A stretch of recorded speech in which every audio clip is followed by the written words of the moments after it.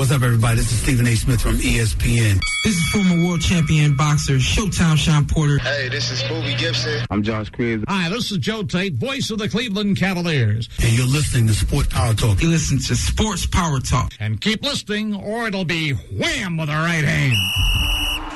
Ladies and gentlemen, live from the University of Akron, WZIP Sports presents the best sports talk show this side of Lake Erie. No question, with all due respect. This is Sports Power Talk. With the latest in sports news. Your Akron Zips are the 2022 MAC champions. The Zips have defeated the Kent State Electric Chickens. In-depth analysis. Astrology for women is equal to what Joe Rogan is for men. Have you ever tried DMT? And, of course, the hottest takes. He's just bad. Let me tear your labrum and you can go on the... You know what? It's only a game. Why you have to be mad? Just the same old Browns! You know, bro. Home run pitch. I think that was textbook top cheese. Cleveland! This is for you! From the best that Ohio sports has to offer to the best of the Akron Zips. Now it's time for SPT. Ladies and gentlemen, from Northeast Ohio and beyond, you're listening to the best sports talk show there is, was, and ever will be. This is Sports Power Talk live from the University of Akron. My name is Jake Murrin, and I'll be the host of your show today. As always, I'm joined by two analysts on the other side of the desk. First, he's already making his third appearance on SPT. I'm excited to talk to him about UFC 285. With him today, it's Mitch Bates. What's up, everybody? How's it going? And second, she's the biggest, or the second biggest Zips fan I know behind Pat Weber, with her new introduction coined by Alex Henry. Boom, boom, pow. It's Lana Sal. Hello, hello. You love that introduction, don't you, Lana? Yes. Yeah, Thanks, it's quite incredible every single time. I may even reference you throughout the show as Boom Boom Pow. It's so fitting. It's so fitting. Boom Boom Pow, it's Lana Sal joining us on Sports Power Talk today. And look, if you're looking for some Akron Zips athletics, then you have found the right spot. In the first hour of today's show, we'll talk about the men's and women's Zips basketball teams as they prepare for the MAC tournament in a few days. Also, we have a Zips football schedule to break down. Stay tuned for that as well. As I mentioned with Mitch, we'll break down last night's UFC 285 card. We'll update the standings from our predictions podcast. And Lana will have a fun time entertaining everyone as she attempts to pronounce the fighters on this card. Then we'll wrap up by talking about the biggest storylines in the NBA, the Cavaliers week in review, and we'll ask ourselves if the Cavs are contenders, pretenders, or sleepers in the Eastern Conference. But first, let's get into the Zips men's basketball team. We'll discuss the overtime loss to Kent State in a matter of moments, along with the upcoming challenge ahead of them in Cleveland with the MAC tournament. First, let's break down the narrow win the Zips had on senior night last Tuesday against Ball State. Of course, the Zips won 87-83. Ball State's largest lead in the game was by 11 points, and the Zips came out striking in the second half, scoring 51 points. What'd you guys make of that second half effort from the Zips and just overall the win on Tuesday night? I'm, of course, really proud of the Zips. Just to come back, especially on senior night, just goes to show that this Zips basketball team is really a good team to fight with, and just an amazing night. Yeah, that they did, and that second half performance, incredible. They were down the entire first half, it seemed, and then that elite shot-making ability from Xavier Castaneda in the second half. John Gross mentioned it post-game. Castaneda scored 29 points in the game, went 7 for 18 from the field, 5 for 14 from three-point range. Could have been a little bit more efficient, but in the second half is really where it mattered. Mitch, any thoughts on this game? Yeah, I don't think you can overlook also how well Sammy Hunter did in that game. He had 25 points. Enrique Freeman had a double-double, 24 and 12 rebounds, and I think it was a great display of the fight and the grit that this Akron Zips basketball team has. Yeah, we got what we needed out of Enrique Freeman. Just an expected double-double out of him every single time he touches the floor. But Sammy Hunter unexpectedly scoring 25 points, 7 for 9 shooting, 6 for 8 from three-point range, and that's really the complementary scoring that the Zips need if they want to win the MAC tournament. We'll get into that in a matter of moments, but sticking with this game, the seniors, it was senior night, Xavier Castaneda and Trendon Hankerson. Here is Xavier Castaneda quickly on winning on senior night.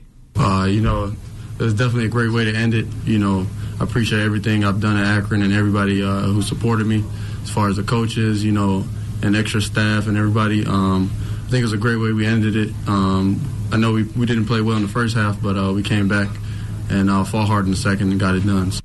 Yeah, that's what mattered, the fight in the second half. Xavier Castaneda mentions it there, and that was really what mattered when it came to that 87-83 win over Ball State on Tuesday. Any last thoughts on this game before we head to the post-game press comments from these players and coaches, guys?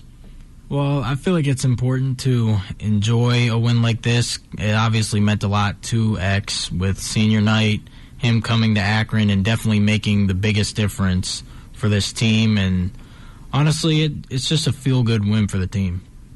Yeah, I totally agree with that. And just to have 3 of the players scoring in 20-point games, that was really big. And I hope we could learn from that again and have performances like that. Yeah, I completely agree with you guys. Ball State's offense, they played well, but it wasn't enough to beat the Zips on senior night on Tuesday night. And speaking of that game, Alex Henry and Logan Congrove covered the game for WZIP Sports. Here's the presser with Xavier Castaneda, Sammy Hunter, and Enrique Freeman, and of course, head coach John Gross after the game. This includes incredible quotes and moments, and you won't want to miss it. Stay tuned to Sports Power Talk for our reaction afterwards. Hey, X, congratulations on senior night, your last home game. I want to talk about, get the assist from Nate Johnson, make the three-pointer, come back down, make the other three-pointer, bring it back, 66-63. Was that kind of how you guys drew it up, or was that just a spur of the moment kind of thing? No, that's just how the game unraveled. Open shots showed themselves throughout the whole game, and those just happened to go in the hoop. Do you like kind of putting that pressure on yourself and saying, hey, I'm going to go in here and make these shots?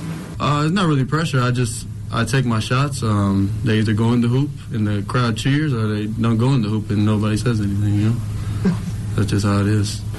Hey, X, Logan Conger, WZIP. Coach Lewis from Ball State in his postgame presser just moments ago stated that, quote, he has had nightmares about Castaneda since his time at UCLA, and, quote, is going to throw a party when he gets home, when alluding to the fact that X is, in fact, out of NCAA eligibility. How does that make you feel hearing other coaches talk about your performance like that? We just talked after the game. I appreciate those comments. We played him last year at UCLA.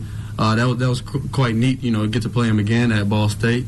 So, I'm excited to see him hopefully in the conference tournament, Hey, guys. Alex Henry, WZIP Sports. Enrique had a nice assist to Sammy Hunter, made that three-pointer late in the stretch.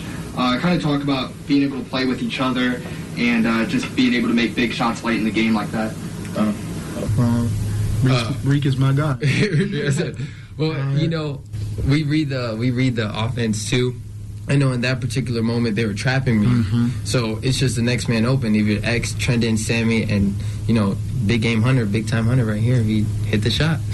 Big time Hunter, 77% from field goal, 7 for 9. Explain kind of how you feel about that game tonight.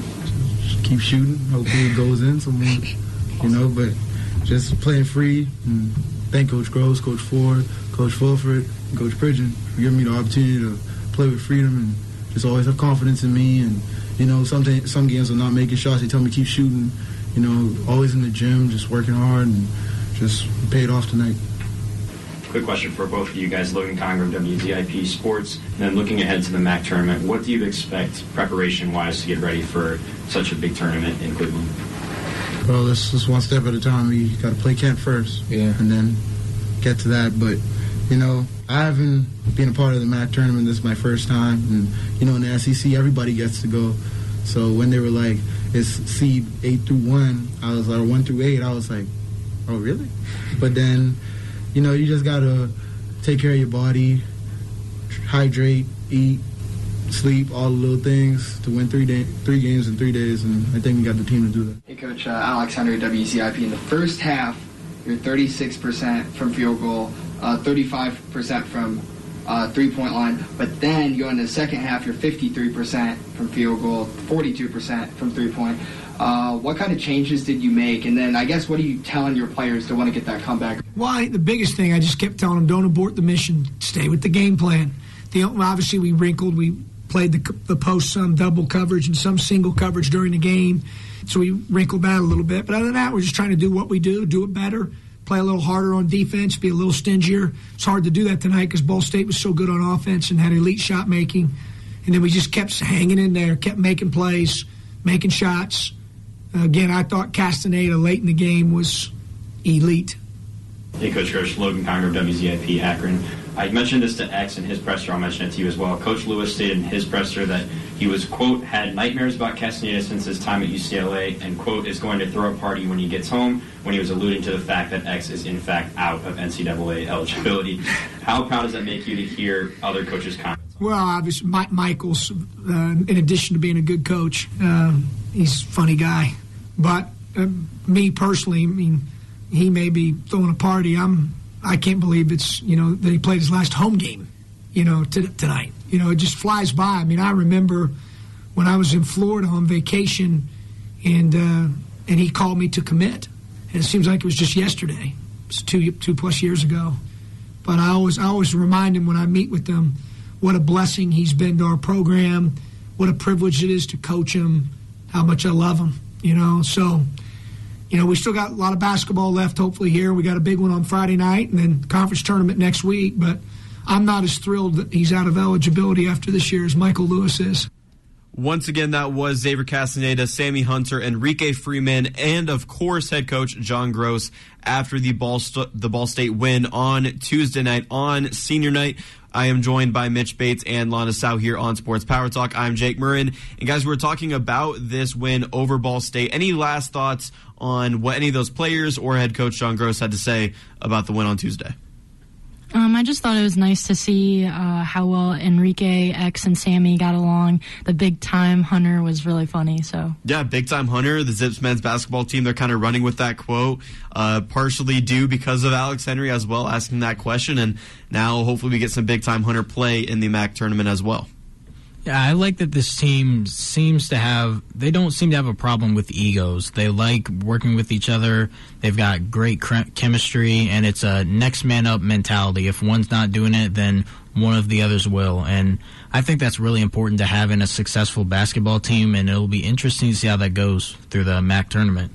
Yeah, absolutely. My biggest takeaway, I'm going to play it here for you. Real short clip. Reek is my guy. Boom. That's it. It's Sammy Hunter.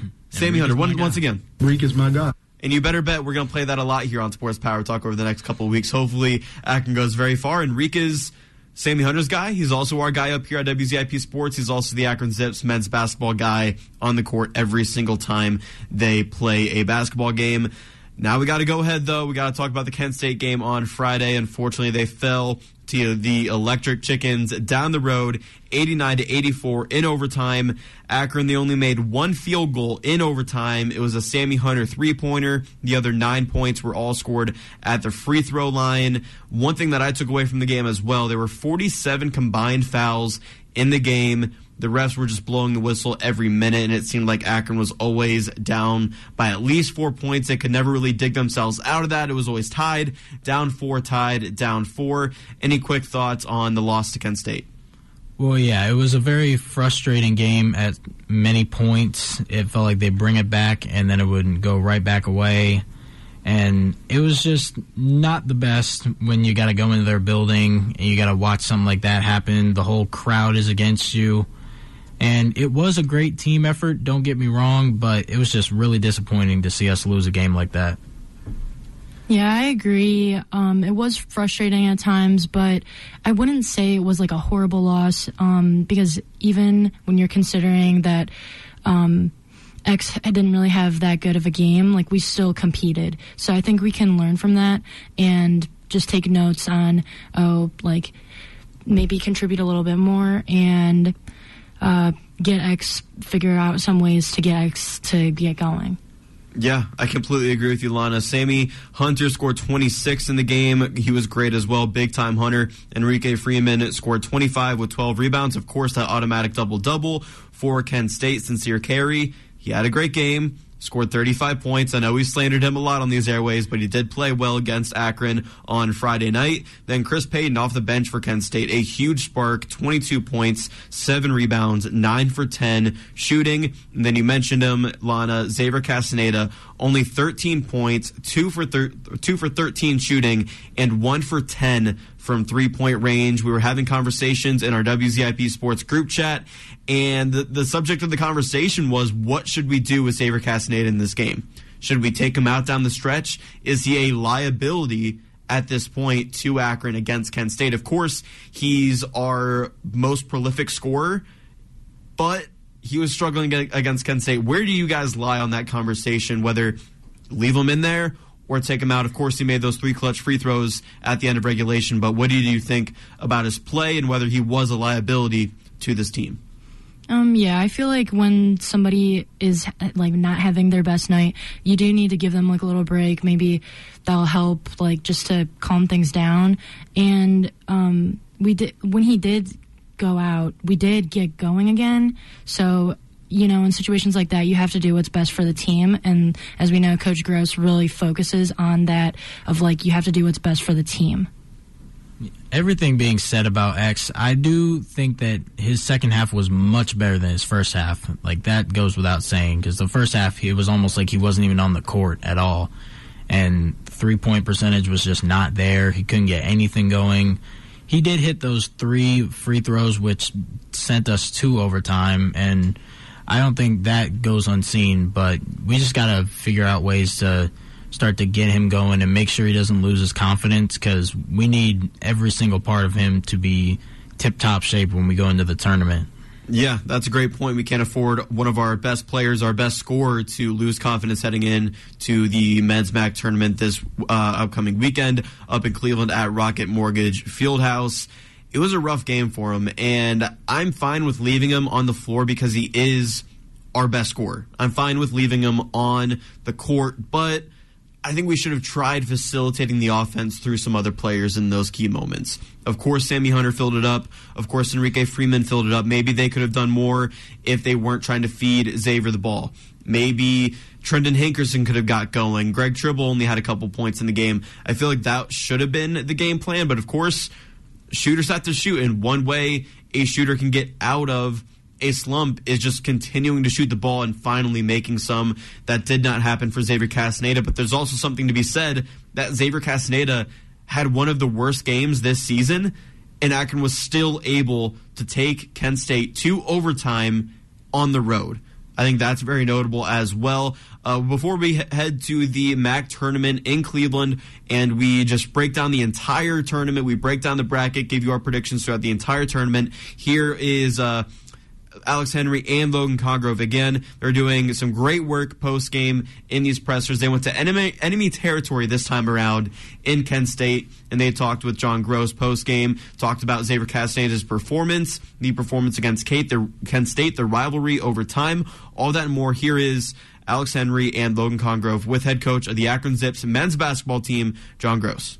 Hey, Coach Alex Henry, WZIP. What's kind of the mentality in the locker room right now? And then, like, going into practice this week before Cleveland, what's kind of the things we want to work on? Yeah, well, we got to give them a couple days off. First of all, we had a bunch of guys play a ton of minutes today and had 2 really competitive games this week with 2 very good teams, 2 20-plus win teams back-to-back this week. And so I was actually glad that we had that because it showed me a lot as we get ready to lead into next week's MAC tournament. But, you know, the biggest thing is we need to get rest right now for our guys and get massages and cryotherapy and treatment and STEM and all those things to take care of them. I liked our mentality all week long in the 2 games and in the practices. I think it'd be good for them to get away for a couple days, and then we'll get back together on Monday and start to prepare for our next opponent in the quarterfinal round.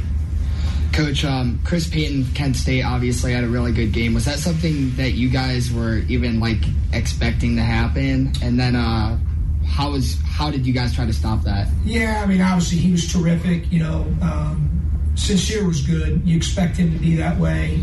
He's obviously one of the better players in our league. We have a couple guys like that too, whether it's Castaneda or Freeman. But yeah, I thought, for them, they probably, I'm guessing, probably didn't see Sammy Hunter getting 26. And, we obviously didn't want to have Chris Payton get 22, especially the way he got him. I thought he had 2 huge offensive rebound putbacks that were monster plays in the game, game-changing plays, where he really pursued balls actively on the glass. And it's what he does. He's a great athlete. Thought he played with a lot of motor and a lot of effort and made a lot of good plays for them. Last one for me, Coach. Was there any worry with Xavier Castaneda just in this game? No, not at all. I mean, I thought they did a good job defending him, but with the way they defended him, they also give up some things. Sure. And, we scored obviously 80-some points or whatever it was, or 70-some points. I'm looking more at our defense than anything. I thought Kent was very efficient offensively and too efficient. We've got to find a way to be a little more impactful. Thank you. Hey, Coach. Logan Conger of WZIP. As Alex mentioned, X had a little bit of an off performance in the first half. Going into the locker room at halftime, what is something that you might have said to him that maybe sparked him to play slightly better in the second half? And well, X does what X does, right? He said it to you, I think, the other night after the game. I got the biggest kick out of it. Like, look, I take the shots, and sometimes they go in, sometimes they don't. X is one of those guys that's fearless. He's the ultimate competitor. He's been a real privilege to coach, blessing, for our entire program and what he's done for our program over the 2 years. So I trust his judgment. We want him being aggressive. I thought a couple times here or there he maybe over-dribbled, trying to find something that wasn't there. Obviously Peyton blocked the one on the one action, but, he didn't have one of his better games. He turned it over. He wasn't very efficient, but, X all in all, he's been pretty efficient, pretty doggone good now for couple years. So I trust him, love him to death, and we'll see if we can get him playing better this upcoming week.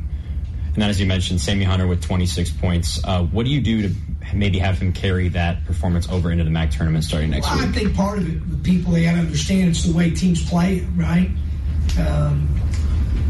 You double team a guy the whole game, you might create more offense for the other guys. Sure. If you play single coverage, then he might create more offense statistically for himself. So a lot of it is based on how the defense plays you, what they give you.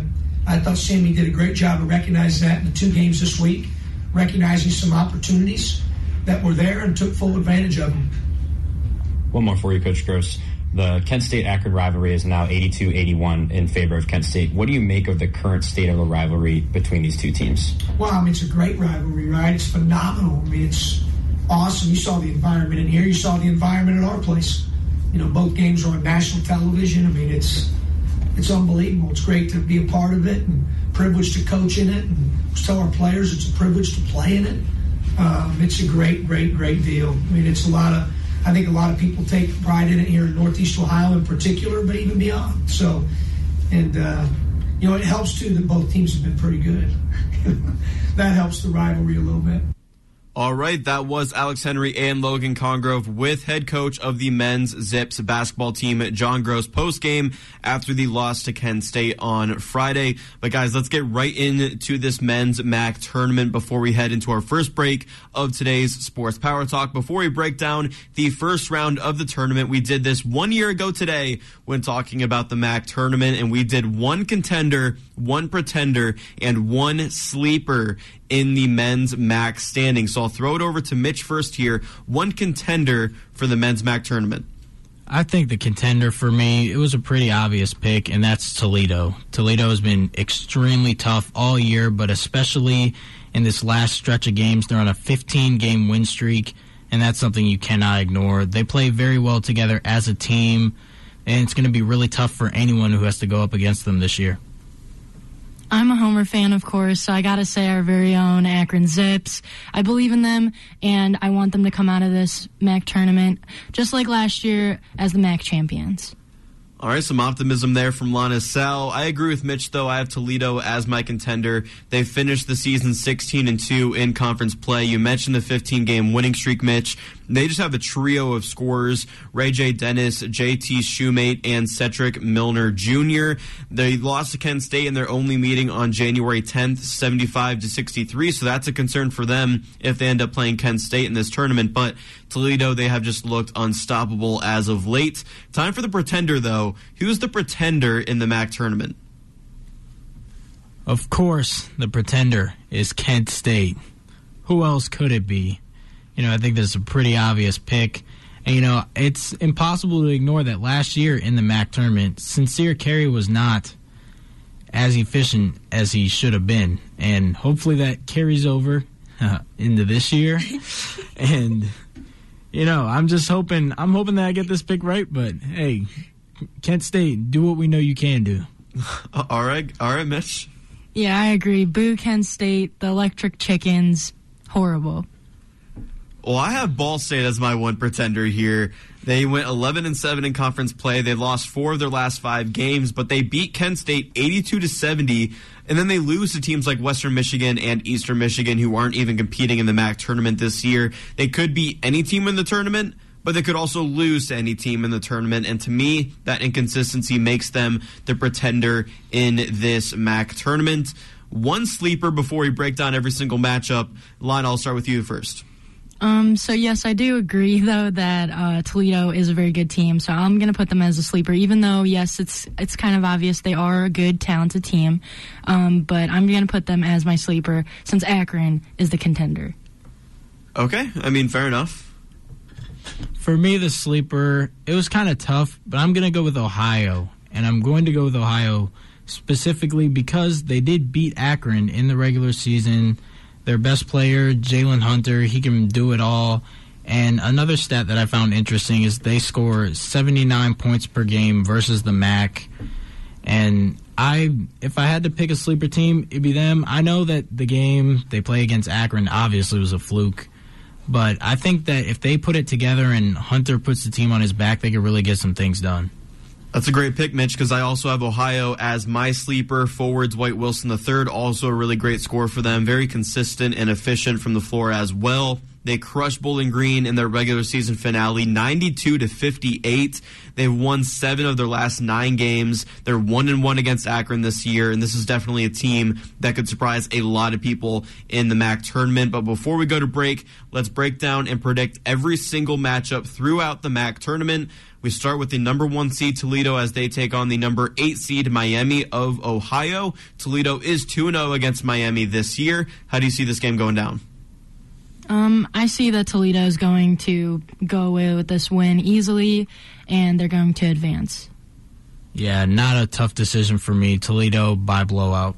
Yeah, I agree. I expect a statement win, a dominating win out of the Rockets here in the first round. Then we go to your guys' sleeper, Kent State, the number 2 seed, taking on the number 7 seed, Northern Illinois.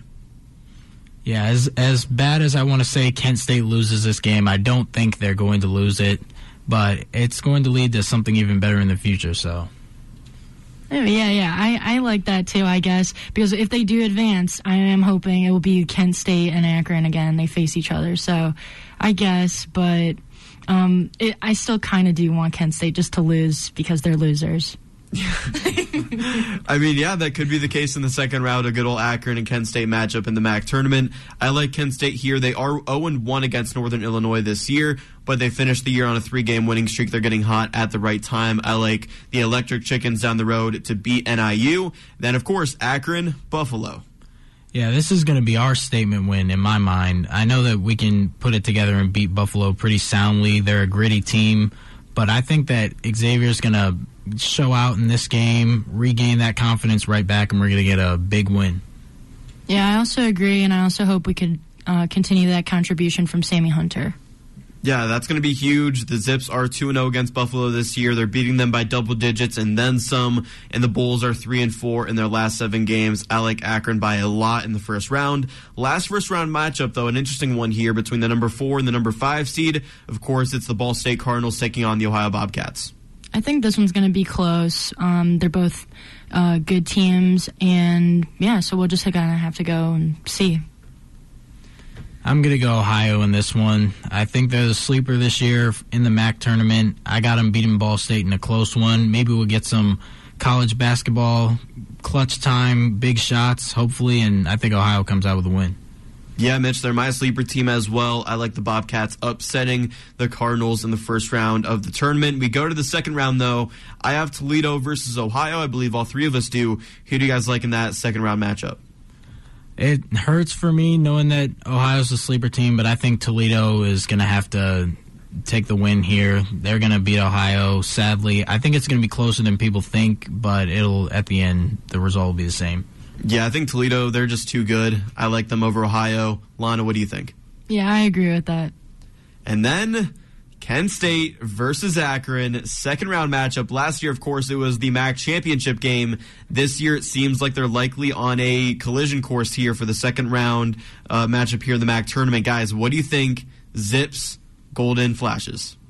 I think the Akron Zips, they're coming back for revenge, because that was like nothing better than just coming back, and hopefully they'll get the win, and X will prove himself and bounce back from Friday wasn't the best game for him, and I think he'll go off for a career night.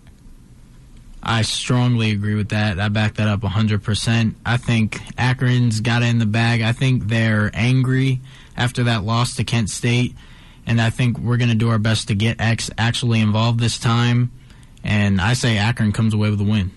You guys are both going Akron, and so am I. Xavier, he literally can't have a worse game. It won't be an enemy atmosphere. Look for Sammy Hunter to be that complimentary scorer. The all-time rivalry is 82-81 Kent State. I like it to be 82-82 after the second-round matchup, which means we all have Toledo taking on Akron in this year's MAC championship game. Does Akron repeat? I've got Akron in a repeat. I think they're going to shock the world, beat Toledo, the hottest team in the MAC right now. I think that if they get all three of their top scorers, get them going early, continue to control the boards, keep momentum, I think Akron can actually do it and beat Toledo. Yeah, I agree with that as well. And just to have everyone contributing is definitely going to be important. And having, like 3 people in 20-point figures again would be awesome. And then I think that's how we're going to easily get a win and be the MAC tournament champion. It could be like last year where Akron beat the team they were 0-2 against in the MAC championship game, but after the effort the Zips are going to have to give to beat Kent State, I see them falling just short to the Toledo Rockets. I like Toledo to win this year's MAC championship game against Akron. It pains me to say it, but I am an analyst at heart, and that's my prediction. I think it's going to happen. I do like Toledo to come away with this tournament. Those are our thoughts, though, but we want to hear from you, and we're going to make this our Around the Root question for the week, where we debate around the table and bring it to you via our Twitter page at WZIP Sports. And the question is simple. Who's going to win this year's men's MAC tournament? Is it going to be Toledo? Is it going to be Kent State? Is it going to be Akron? Is it going to be other? Those are the 4 options that you have to choose from. I'm about to tweet it right now during break. I'm going Toledo. You guys are both going Akron. Kent State's also an option. I mean, we are an Akron-based station, so I don't see anybody picking Kent State here. But it'll be interesting to see how these votes fall for Toledo and Akron for Around the Roo. Any last thoughts on this men's MAC tournament, guys? Well, I understand your Toledo pick. Got to stick with Akron, and I could never pick a dirty bird, so you already know how that is. Yeah, the choice is clear here. Akron, Akron, Akron. All right, I'm going the Rockets. I'm going to be rooting for the Zips, of course, but I think the Rockets are going to win. We want to hear from you, though. Go to Twitter at WZIP Sports, vote in the poll, and let us know who you think is going to win the men's MAC tournament. It is time for us to go to break, though. When we come back, we're just going to go to the women's basketball team and do the exact same thing. We're going to talk about their last 2 games of the regular season, also jump into their opponent in the women's MAC tournament, predict that entire bracket for you. Don't go anywhere. This is Sports Power Talk live from the University of Akron on 88.1 WZIP.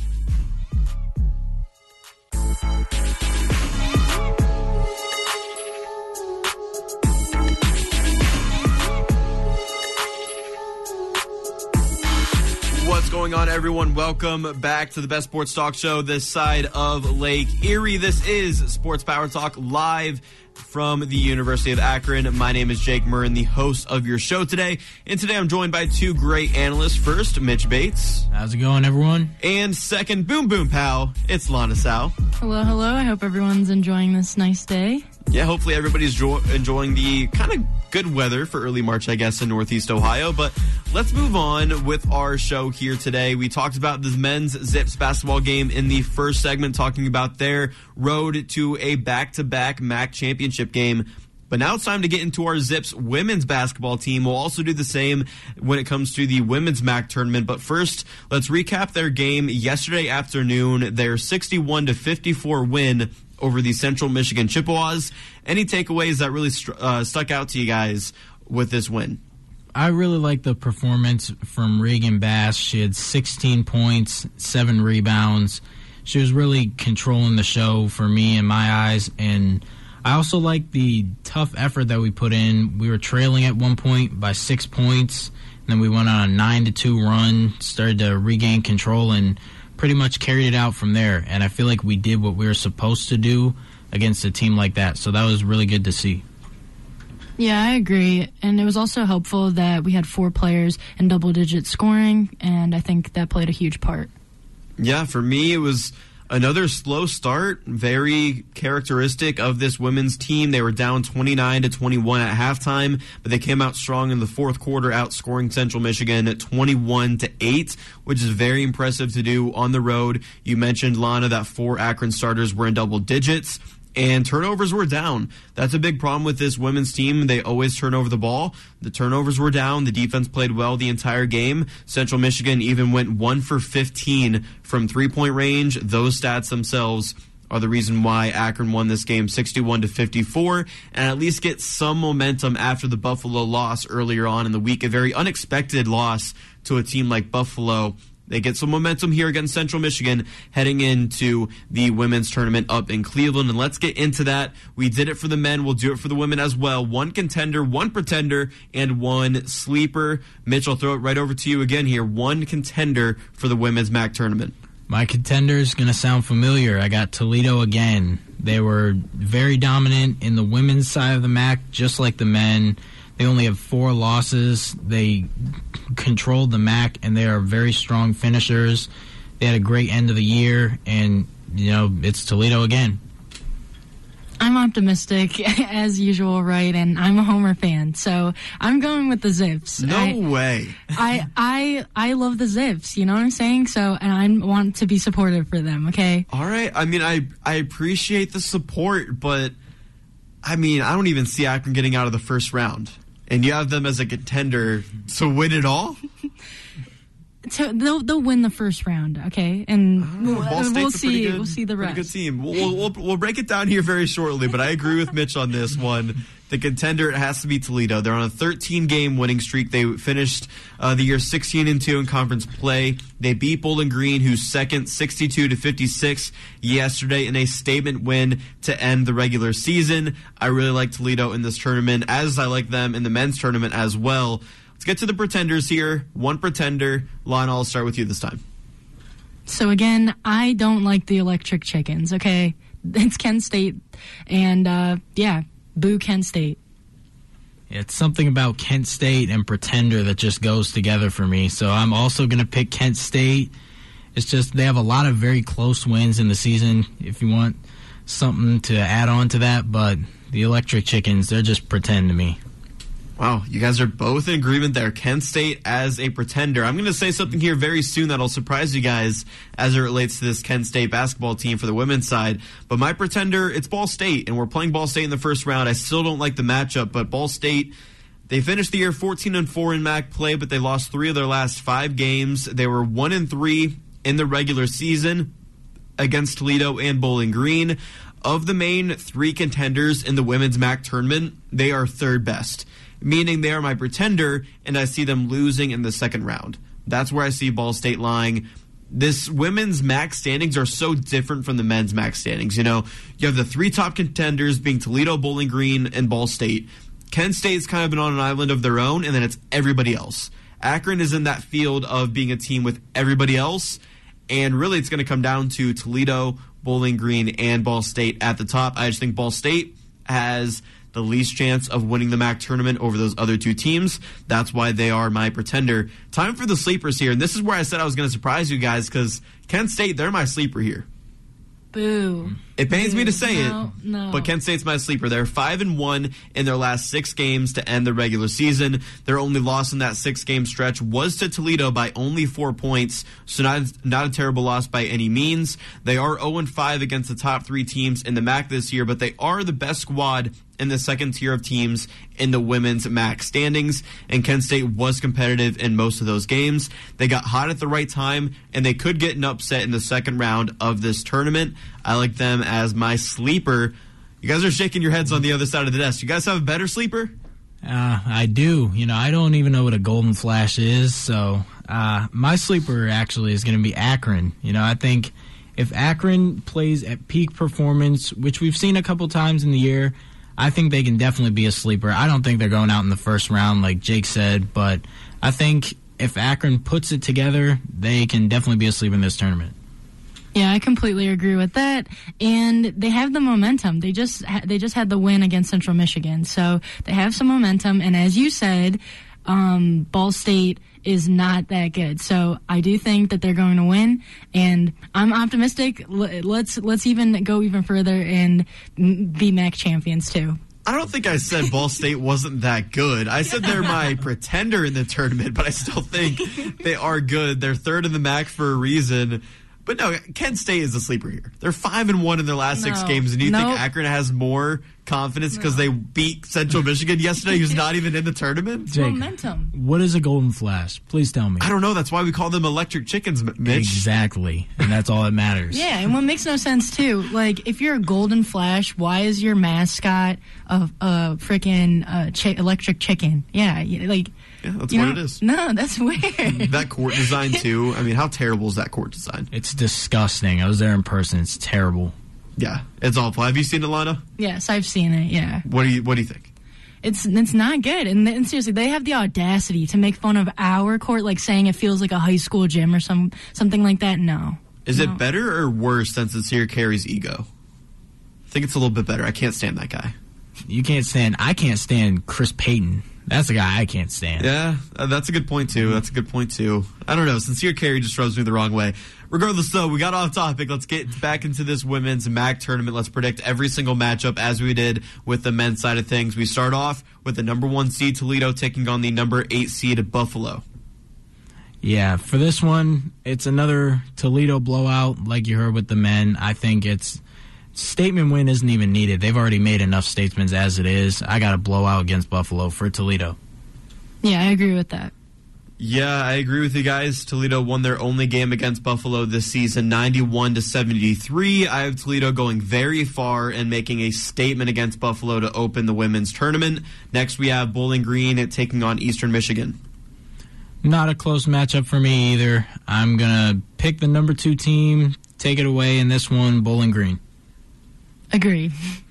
Yeah, Bowling Green, they have something to prove this tournament, and that is that they can beat Toledo, and that starts with a dominating performance against the Eagles. Toledo is going to win big over Buffalo for motivation, and I see Bowling Green doing the exact same thing to Eastern Michigan. Give me the Falcons in the first round. Next, I already know what you guys are going to say, but it's Ball State versus Akron. Lana, I'll actually kick it over to you first. Why do you think Akron's going to upset the Cardinals? Well, I already alluded to this before. They have the momentum, okay? And I think... It's one win, Lana. Listen, one small thing can make a big difference, okay? So I still think they have some momentum here, and if they can perform the same way of having multiple players in double-digit scoring and having that contribution as a team, that's going to be huge for this game. 100% agree with Lana here. And I think the scoring point is actually very interesting. I think we can't rely simply on Bass and Neitzel. I think Dominique Camp is someone that can also provide some scoring for us. And Jake doesn't seem to agree with the momentum. I think we have it. I think that was a really sincere... I need to stop saying that word.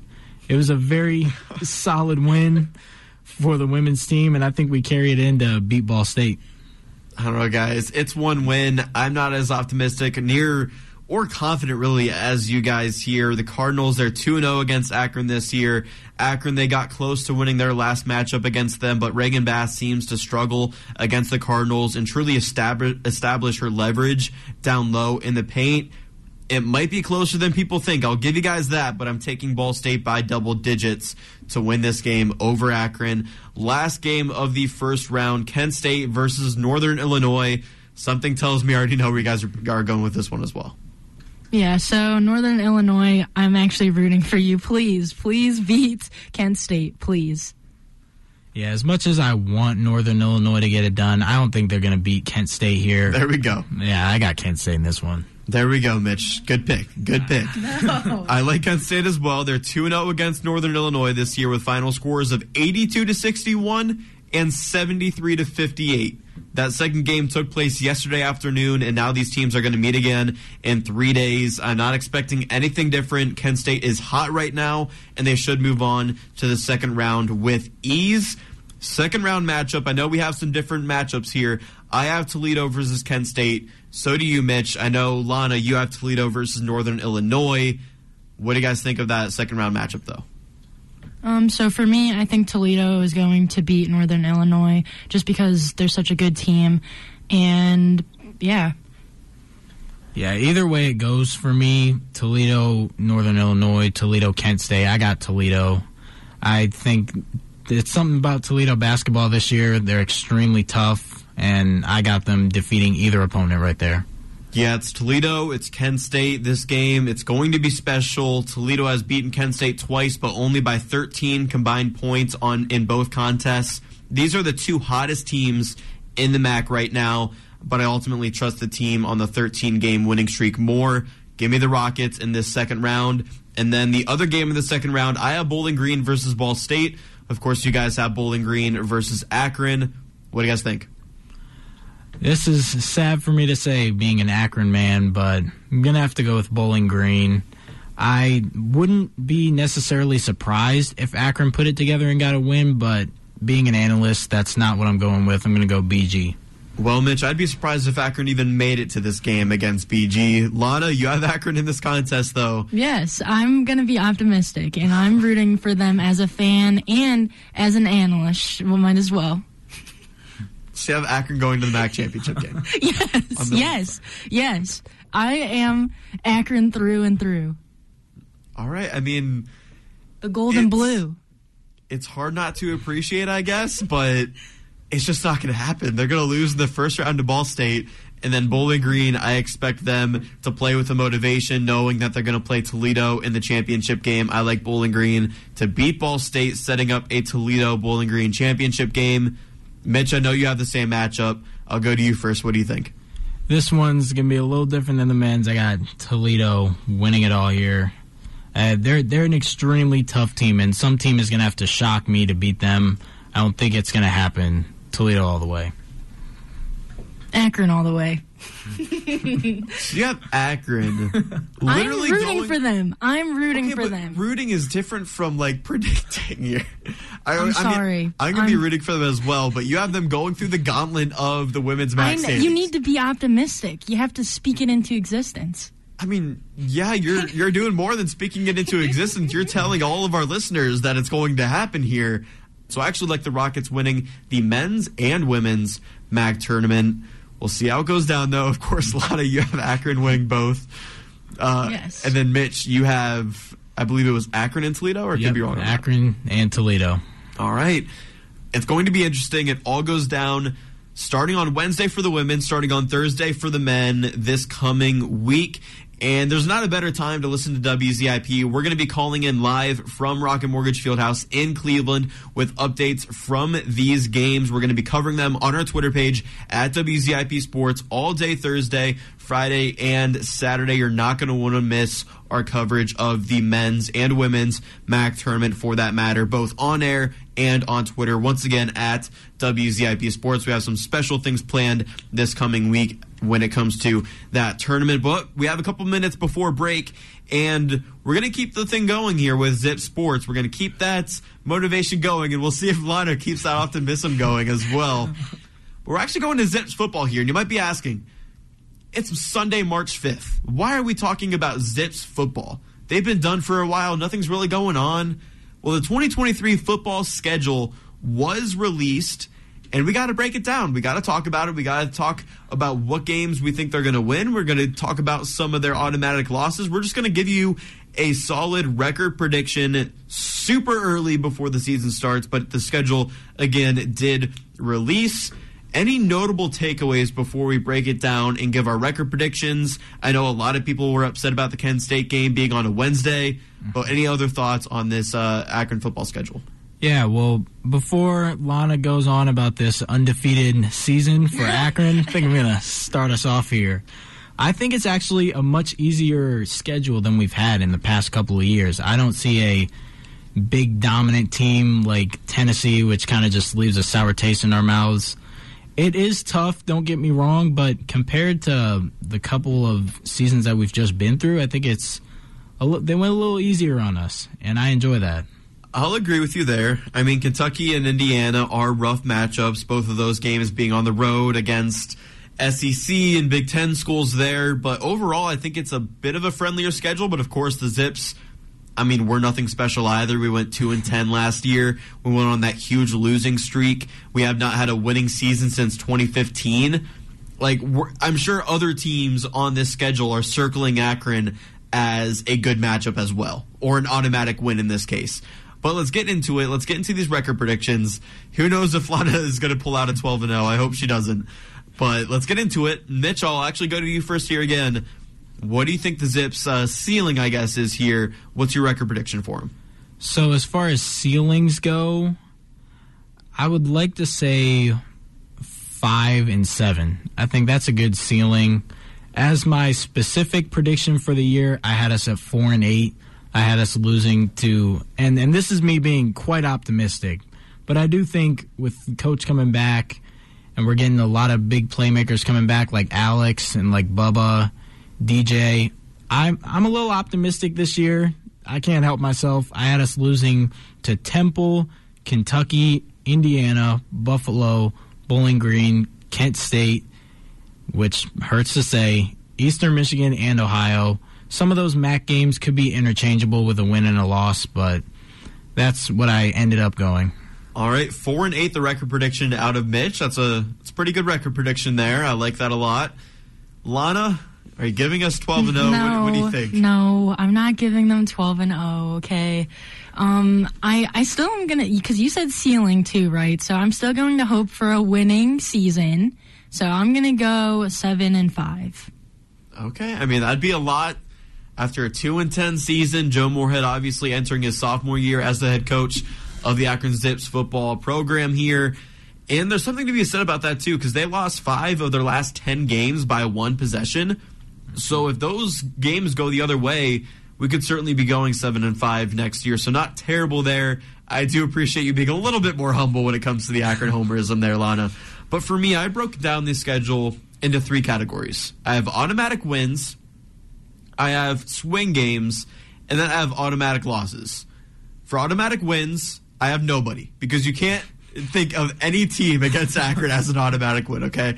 They're the Akron Zips. We're going to lose games we should win, and we're going to lose games we should win in terrible ways. I was at that game last year with against Central Michigan with Logan Congrove, and the way we lost that game was so like Cleveland Browns-esque. It was insane. It was terrible. I'm assuming that's going to happen this year as well, so no automatic wins for this Zips football team. You don't have a shocker against Kentucky? You know, that's going big. No, I don't think we're going to beat Kentucky this year, nor do I think we're going to beat Indiana either. Those are actually 2 of my automatic losses, are Kentucky and Indiana. I also have Kent State as an automatic loss. They beat us the past 4 years. They're pretty good at football. Then I have Eastern Michigan as an automatic loss. They went 9-4 last year, and I have Ohio as an automatic loss as well. They went 7-1 in the MAC last year, so I have us going 0-5 in those 5 games. For the swing games, I have Temple, I have Morgan State, who went 4-7 last season. I have Buffalo, Northern Illinois, Central Michigan, Bowling Green, and Miami of Ohio. And with those 7 swing games, I decided to be a little bit generous here. I have the Zips going 4-3 in those 7 swing games, which means I agree with you, Mitch. 4-8. 4-8 regular season prediction. That's solid. That's progress. And, I actually like that you said the Morgan State is a swing game. I think that could be a statement game, I'm hoping. But I like that we're on the same page. Yeah, I hope. But we'll just have to see how it goes. I can't tell right now. All right, well, 2 4-8 predictions out of us, Mitch. Lana, I believe you went 7-5. What do you think about the 4-8s over here? I'm just trying to be optimistic. And I'm hoping that we will have a winning season. And, yeah, go Zips. Yes, go Zips. We're going to be rooting for them. Just some of us not as optimistic and as confident as others here on Sports Power Talk. That's going to do it for our Zips Athletics Talk on today's program, though. When we go to break, we'll come back. We'll talk about UFC 285. I'm looking forward to that conversation very much with Mitch. One fight that I really don't want to talk about. I'm really bummed out about it, but I do have to talk about it, of course. And then even if you're not a fight fan, you're going to want to tune in. Lana Sal, she's going to predict these names. She's going to try and pronounce these names that were on the main card, and she has a doozy of names to pronounce. You're not going to want to miss it. It all happens next on Sports Power Talk.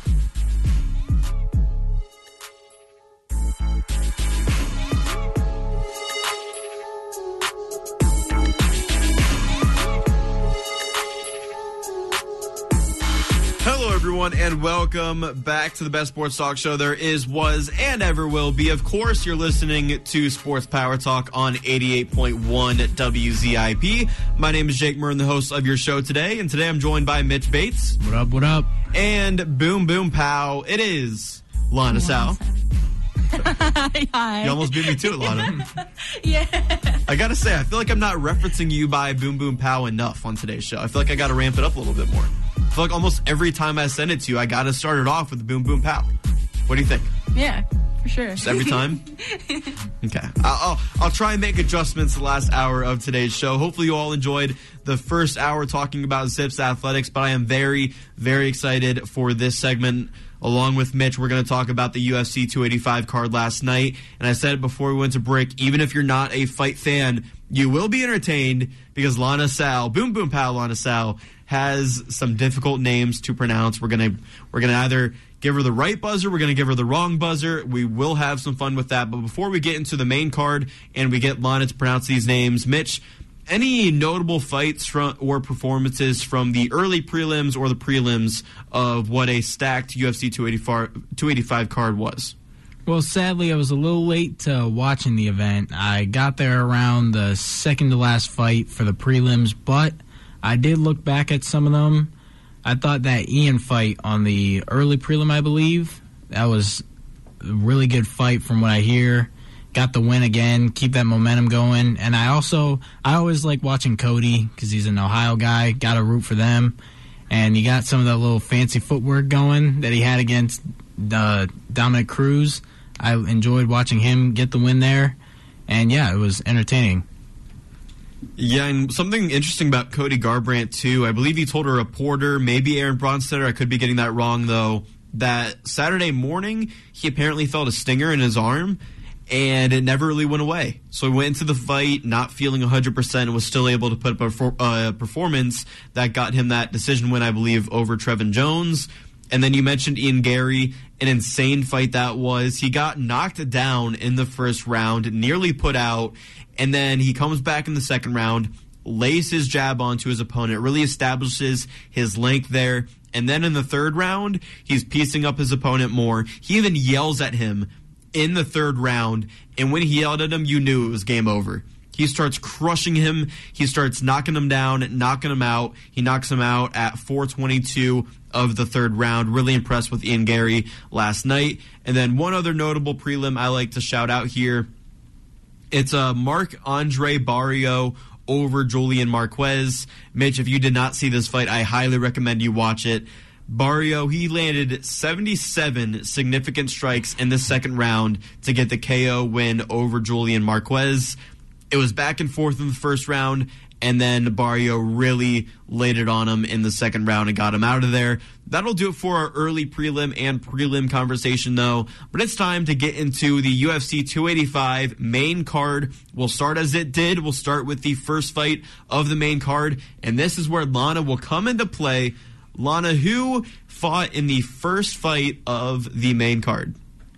So I'm saying Bo Nickel and Jamie Pickett. That is correct. Bo Nickel versus Jamie Pickett. I'm impressed so far, but it only gets harder from here. Bo Nickel versus Jamie Pickett, of course. Mitch, Nickel won via submission via arm triangle choke at 2:54 of round one. What'd you think of Bo Nickel and his rise from, prospect to potential contender in the UFC? It was extremely expected for me. He did what I believed he would do. And it's not easy to do what he did because not many people make their UFC debut on a main card. And I saw something about it last night. The last person to do it was CM Punk, possibly. Yikes. And that's a yikes for us. But it was great. Bo went out there, controlled the entire fight, got it done very early. It took a little bit, actually, to get him to tap when he had him locked up. But he did what he was supposed to do, made a statement. So it's Bo Nickel time in the UFC. Yeah, and to your point, it just seemed like the choke was getting tighter and tighter as the round went on. You kind of knew that Jamie Pickett, he was good in the moment, but it was only going to get worse, and the tap was just an eventual reality type thing. Did you see the controversy behind this fight, though? I didn't see So there's actually a controversy here behind a potential illegal strike to the groin that led to Bo Nickel's takedown. Oh, I did notice that live. Yeah, and Jamie Pickett, even his facial expression was in pain from a knee to the cup there. Bo Nickel, he scrambled him down to the ground and then got him in that choke. I think regardless, though, Bo Nickel was going to be successful taking him down and likely would have either ground and pounded him out of there or got the submission win. It was an eventuality. Bo Nickel was going to win this fight. But Jamie Pickett, of course, does have an argument to be made that, hey, the reason he was taken down was due to an illegal groin strike, a foul there from the guy that was making his UFC debut in Bo Nickel. But it looks like Bo Nickel's stock is on the rise, and it's going to be exciting to follow his career in the UFC from here. It's time to move on to the second fight, and I mentioned it gets harder for you, Lana. This is another hard one. I'd say maybe the hardest name to pronounce. Go ahead. Okay, I'm going to say for this first one that the T is kind of silent. So I'm going to say Mayut Gamro versus Jalen Turner. Gotta give you the buzzer there. You got Jalen Turner right, of course. But the T is not silent. I'm actually kind of impressed by that first name. So the last name is Gamrot, not Gamro. But the first name is actually Mateusz or Mateusz. Either one works. I've heard it was said both ways, but Mateusz or Mateusz. It's a very complicated name here in the UFC. But you got close. You got very close compared to some other people I've heard try to pronounce this name. And Mitch, who is Mateusz Gamrot, coming out on top. Yeah, that was also a really good fight. It was interesting to see the dynamic of the fight play out exactly how you predicted it, Jake. And the length of Turner just was so captivating to me while watching that fight. He is huge. And I didn't really notice it that much until that fight. But the relentlessness by Gamrot on those takedowns, it was very visible in that fight. Ended up getting the decision victory. It kind of turned out how I thought it would. There were some moments in there where Gamrot almost got knocked out and he went down a couple times, but it was overall a really good fight. Yeah, Turner, he landed that knockdown in round one, but the whole fight was largely dictated by Gamrot here. He won via split decision. I thought that was kind of interesting. I don't know what judge in their right mind would have scored this one for Jalen Turner here. I didn't understand that either, and right when the final decision was 30-27, that's when I knew it was Gamrot all the way. Yeah, I agree with you there, Mitch. And like you said, I kind of handicapped this fight exactly how it played out. I expected Mateusz Gamrot to be successful on the ground, to be able to get the takedown at will. It's kind of what he did. He landed a takedown each round and 4 total in the fight. He also outstruck Turner, which is kind of interesting, 89-62 in the fight. But I expected Gamrot to wrestle Turner all 3 rounds. Of course, he stepped in relatively short notice here to take on Jalen Turner at UFC 285. But I really just saw Gamrot applying that pressure, relentlessly attacking the takedown, potentially getting caught here and there, which happened in the first round. But I really liked Gamrot to suppress the striker in Jalen Turner, win by decision. And I said there were going to be a lot of crowd boos in this fight, and that's exactly what happened as Mateusz Gamrot came out victorious. We move on to the third fight of the main card, though. And, Lon, I mean, this is a handful for you here. Good luck. Okay, I'm going to say Geoff Neal versus Shavkat Rakhmonov. Gotta give you the buzzer. I mean, you were very close on the most difficult name, but the first name of Neal, it's not Geoff. It's spelled Geoff. It's Jeff? It's Jeff. No, of course.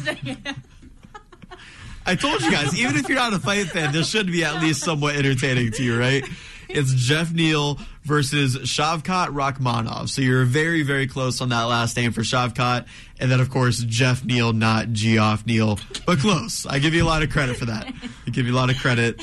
Mitch, what'd you think of Jeff Hands of Steel Neal versus Shavkat Rakhmonov? Well, the pronunciation of Rakhmonov's name was actually impressive, and so was he in the fight. I mean, it was just a display of how good he is at every single aspect of fighting. And that finish, it kind of came as a surprise to me. Like I said on the podcast, he went to the third round for the first time since 2018, which is insane. But he did continue his 100% finish rate, got the submission, rear naked choke, got behind him, and it was standing up, which was really cool to me. And he just showed how great he is at the entire sport of MMA. And I believe after the fight, he called out Colby Covington. And interesting. That sounds interesting to me. I would like to see that, maybe Khamzat. But overall, that was the Rakhmonov show. And Neal had some really good moments, don't get me wrong. And his power was very clear, but it was just a great performance overall. Yeah, I agree with you, Mitch. And that submission, I mean, how nasty was that submission for Shavkat to get there? Everybody was worried that his 100% finish rate was going to go through the window there. Of course, he was winning the fight. He would have won by decision. But for him to get that very unique rear naked choke, of course, you mentioned it was standing as well. And then when he was done with Geoff Neal, for Geoff Neal just to collapse there in the cage, he wasn't knocked down, or he wasn't knocked out, but he was just exhausted, and the body shots throughout the fight for Shavkat just piling up. Geoff Neal, I wouldn't be surprised if he has some broken ribs this Sunday morning. He was absolutely battered there in the octagon last night. Rakhmonov, he was tested. We wanted him to get tested here, and he was, and he passed that test with flying colors. He looked fantastic. The future is bright for this contender. And Shavkat Rakhmonov, I mean, this almost feels like that Khamzat Chimaev fight against Gilbert Burns, where it was Khamzat Chimaev is one of the rising contenders in the sport of MMA. He just needs to get tested. And that was Gilbert Burns, and Chimaev won that fight via decision. To a lesser degree, I guess, because Geoff Neal is no Gilbert Burns, in my opinion. But here with Shavkat Rakhmonov, it felt like that type of fight here. And Shavkat Rakhmonov looked so, so good. And you mentioned it too, Mitch. Like, Geoff Neal had his moments. Mm-hmm. Shavkat Rakhmonov was injured at points of this fight. I would not have been surprised if Geoff Neal was able to put him down, but that just is more of a testimony for Shavkat Rakhmonov because he has that chin. There was a point where he almost went down and he was kind of flopping around, and I was like, whoa, this fight could change drastically right now, but kept his composure, which was impressive to me. Yeah, I was so impressed by Shavkat Rakhmonov. The chin is strong, the boxing is great, the body attacks are great, the kicks are great, gas tank is great as well. I mean, he is a complete package in mixed martial arts. I'm very excited to see what his future has in store for him in the UFC. We move on to the co-main event. I really don't want to talk about this fight, Mitch. I'm very upset about the result of this fight, but nonetheless, Lana, give us the pronunciation. Okay, I'm going to go with Valentina Shevchenko versus Alexa Grasso. What do you think, Mitch? I would give it to her. All right. There you go. There you go. It was Valentina's last name, Shevchenko. Very, very close. It was Mitch's judgment. He gave it to you. Yeah, it was really close, but I'll give her that. All right, fair enough. So the reason I don't want to talk about this fight, Mitch, is because Valentina Shevchenko was like the last leg in 4 or 5 of my parlays. I'm still very bummed about it. I'm very happy for Alexa Grasso. She shocked the world last night at UFC 285. Very similar to how Juliana Pena did it over Amanda Nunes last year. And, yeah, I'm just not very happy. That was like a $300 swing for me, whether I was going to make money or I was going to lose money. And Valentina Bullet Shevchenko could not get it done. What did you think about the fight? If you're looking at it from Jake's perspective today, you're not that happy. You know, it was a little underwhelming. No, very underwhelming. Could have lost you a little bit of bread. But if you're looking at it from a fight fan perspective, I think it was great. The fight wasn't the most entertaining of fights. You know, it was boxing for the most part in the first round. Second round, Shevchenko tried to establish that she's still here with the ground game.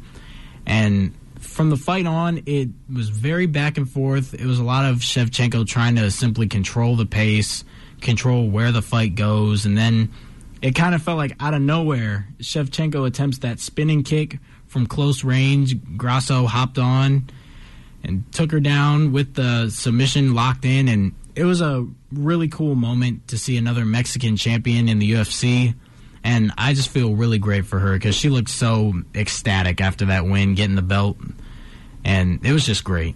Yeah, I mean, when Valentina was getting up, she screamed in excitement. I was happy for her, but also very distraught, as you mentioned, Mitch, from my point of view for this fight. And Shevchenko, she was up 29-28 on all 3 judges' scorecards going into that 4th round. She wasn't looking great, actually kind of rough on the feet.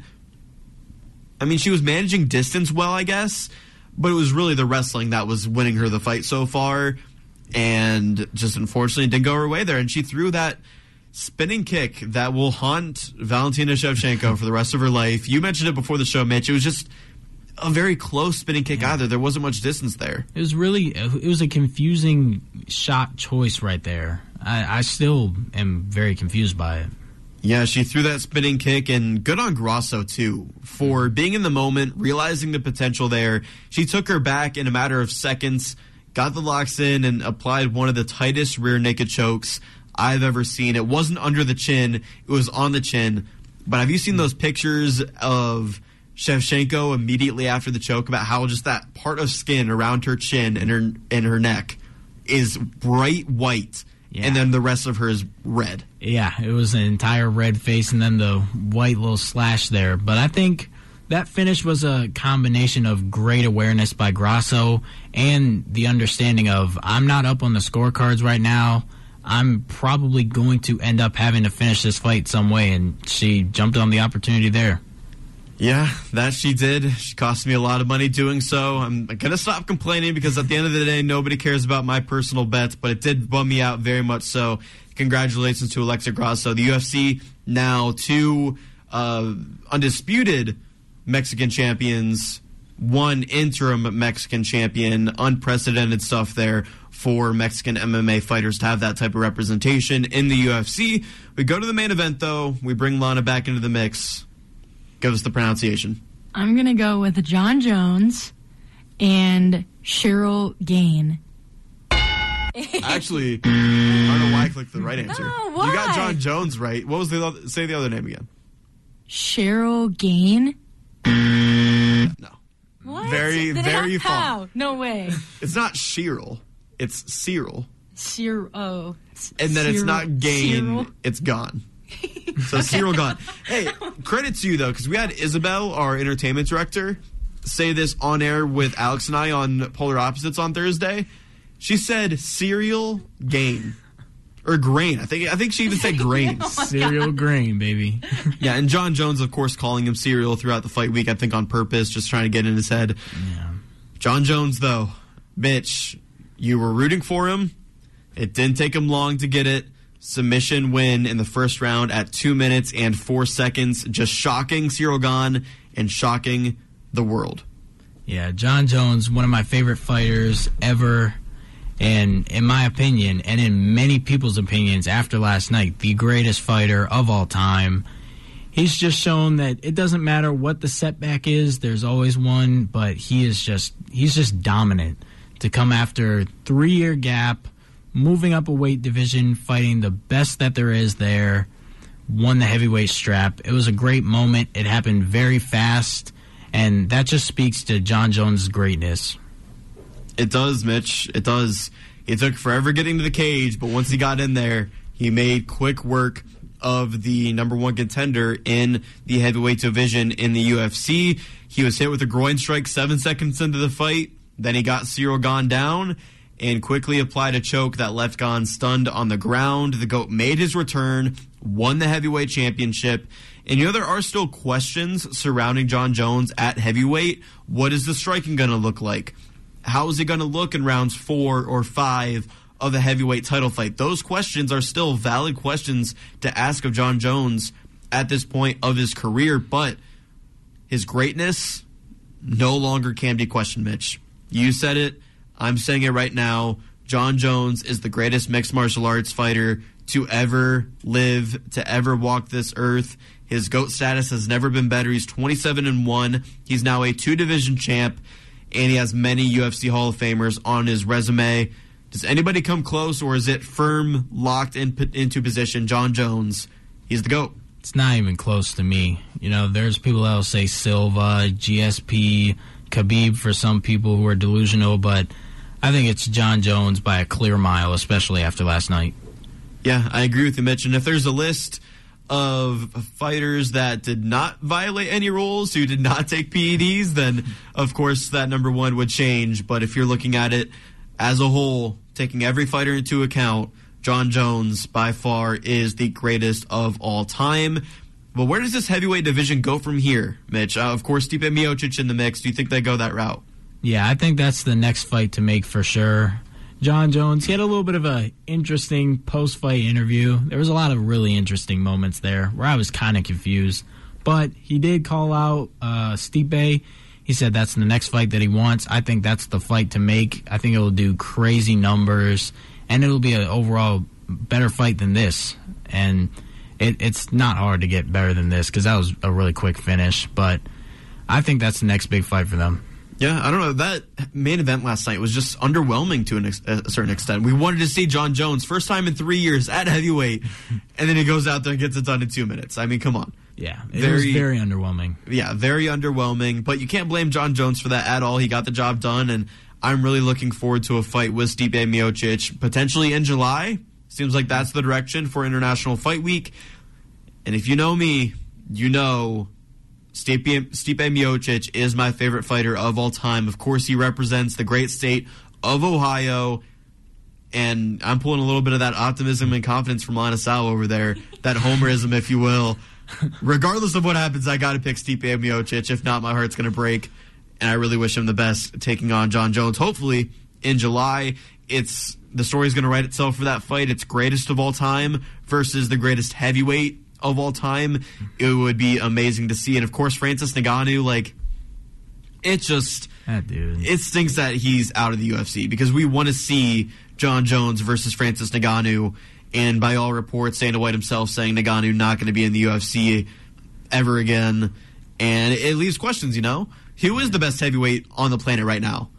Who is? Yeah, it's such a shame. That was a fight that I really, really, really wanted to see, and that's such a shame that that's probably not going to happen. Yeah, what would your answer to that question be, Mitch? Who is the best heavyweight on planet Earth right now? Well, kind of depends how you look at it, but I'm still going to go Jon Jones. I mean, he's the one fighting in the most tough fighting business that's out there.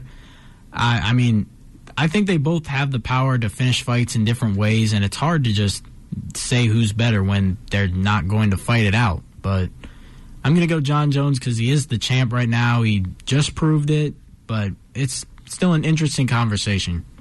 Yeah, it is an interesting conversation. I'm leaning Francis Ngannou right now, but Jon Jones, mainly because the questions I had for Jon Jones going into this fight were not answered.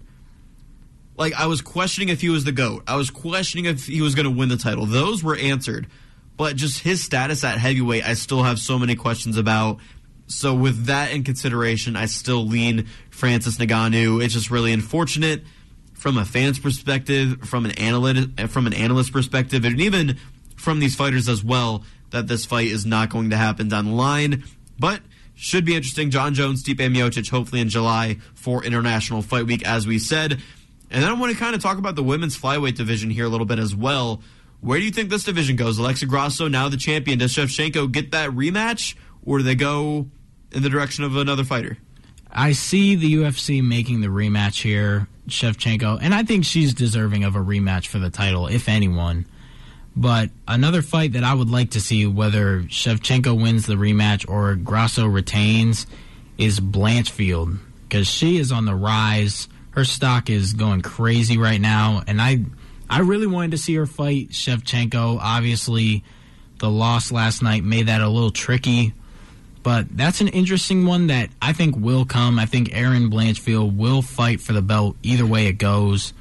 But, yeah, the rematch is going to be number one on the UFC's list of things to do, in my opinion. Yeah, I have to agree with that, Mitch. You know, you could make an argument for some new blood to get in there against Alexa Grasso, whether that be a fighter like Manon Fiorot or Erin Blanchfield. You mentioned her. She's obviously rising right now in the rankings as well with that dominant win over Jessica Andrade just a few weeks ago. So I could see them going in that direction, but personally, you got to give that rematch to Shevchenko. She has one of, if not the best women's title reign in UFC history. Of course, you know, Ronda Rousey, Amanda Nunes have an argument for that stake as well, but Valentina Shevchenko, 7 title defenses. She was winning the fight against Alexa Grasso. If it wasn't for that spinning kick that she attempted, the storyline this morning could be very, very different. I like Shevchenko to get a rematch, and if you rematch these fighters, Mitch, would you still agree with me that like Shevchenko would be not only favored to win that fight, but you'd almost lean her way in winning that rematch? Yeah, I definitely agree with that, because it was kind of, you know, there's flash knockouts. That was a flash submission, and it was very interesting to watch. I think a rematch between them, it's hard to pick against Shevchenko again.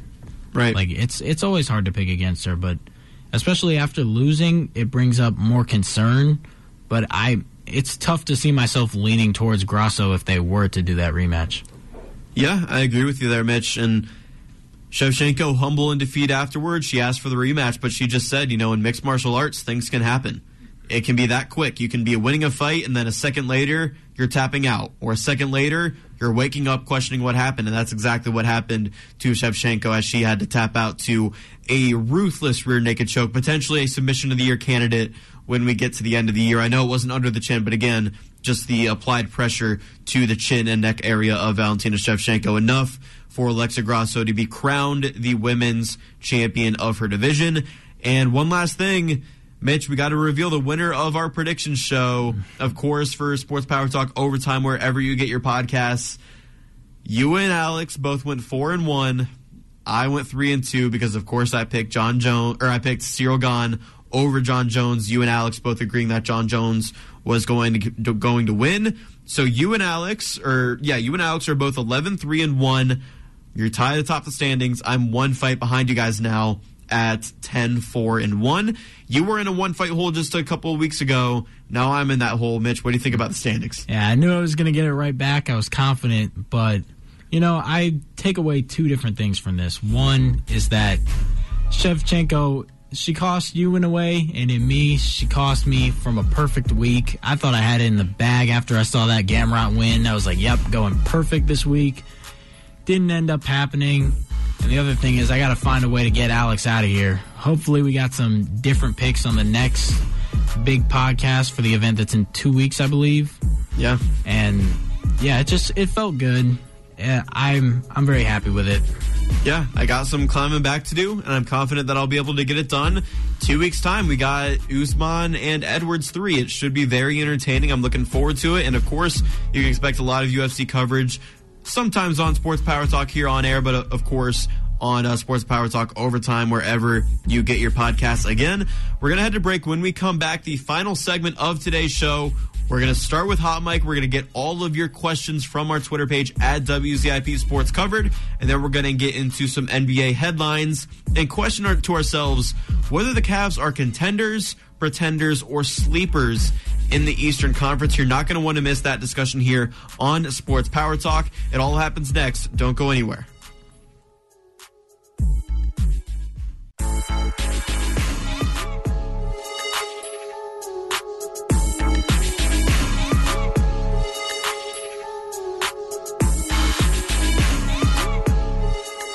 What's going on, everyone? You're tuning in to the last segment of today's Sports Power Talk. Of course, we're live from the University of Akron. It's the best sports talk show this side of Lake Erie. My name is Jake Murren, the host of your show today. And today I'm joined by Mitch Bates. What's up, Zip Sands? And Boom Boom Pow, it's Lana Sal. Hello, hello. Is that the energy? Am I getting it right now, Lana? Alex's energy, is unmatched, yeah, I'm sorry. That's true. I think that's close to the best I got, but I guess I'll work on it. Maybe my outro. Maybe I'll get it right for you, Lana. Maybe that'll be when the Boom Boom Power really, really comes out in that introduction for you there.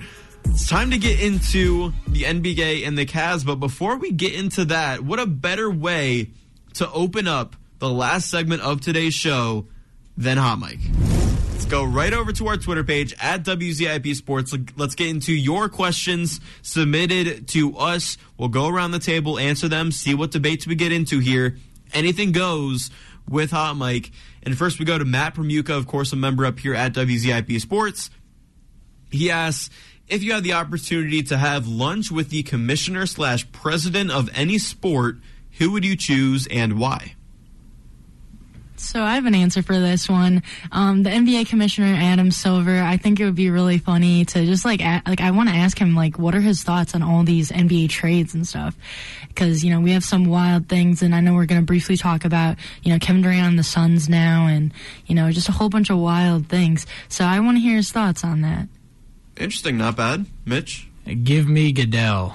Obviously it's my favorite sport, if you know me at this point, and a lot of people give this guy, a lot of trouble, and there's people around the football world that don't like him at all, and I just want to have a conversation, get inside his head, see how he feels, why he does certain things the way that he does it, and I think it'd be a really interesting and honestly a great conversation.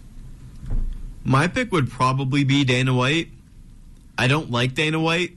That's kind of why I would like to sit down and have lunch with him, to kind of just throw my grievances on the table and talk to him, And Mitch, of course you're familiar, I'm sure, with Dana White's Power Slap League. Of course. I would like to get into a Power Slap fight with Dana White to where he can't slap me, but I can slap him. Just to show him what it's like.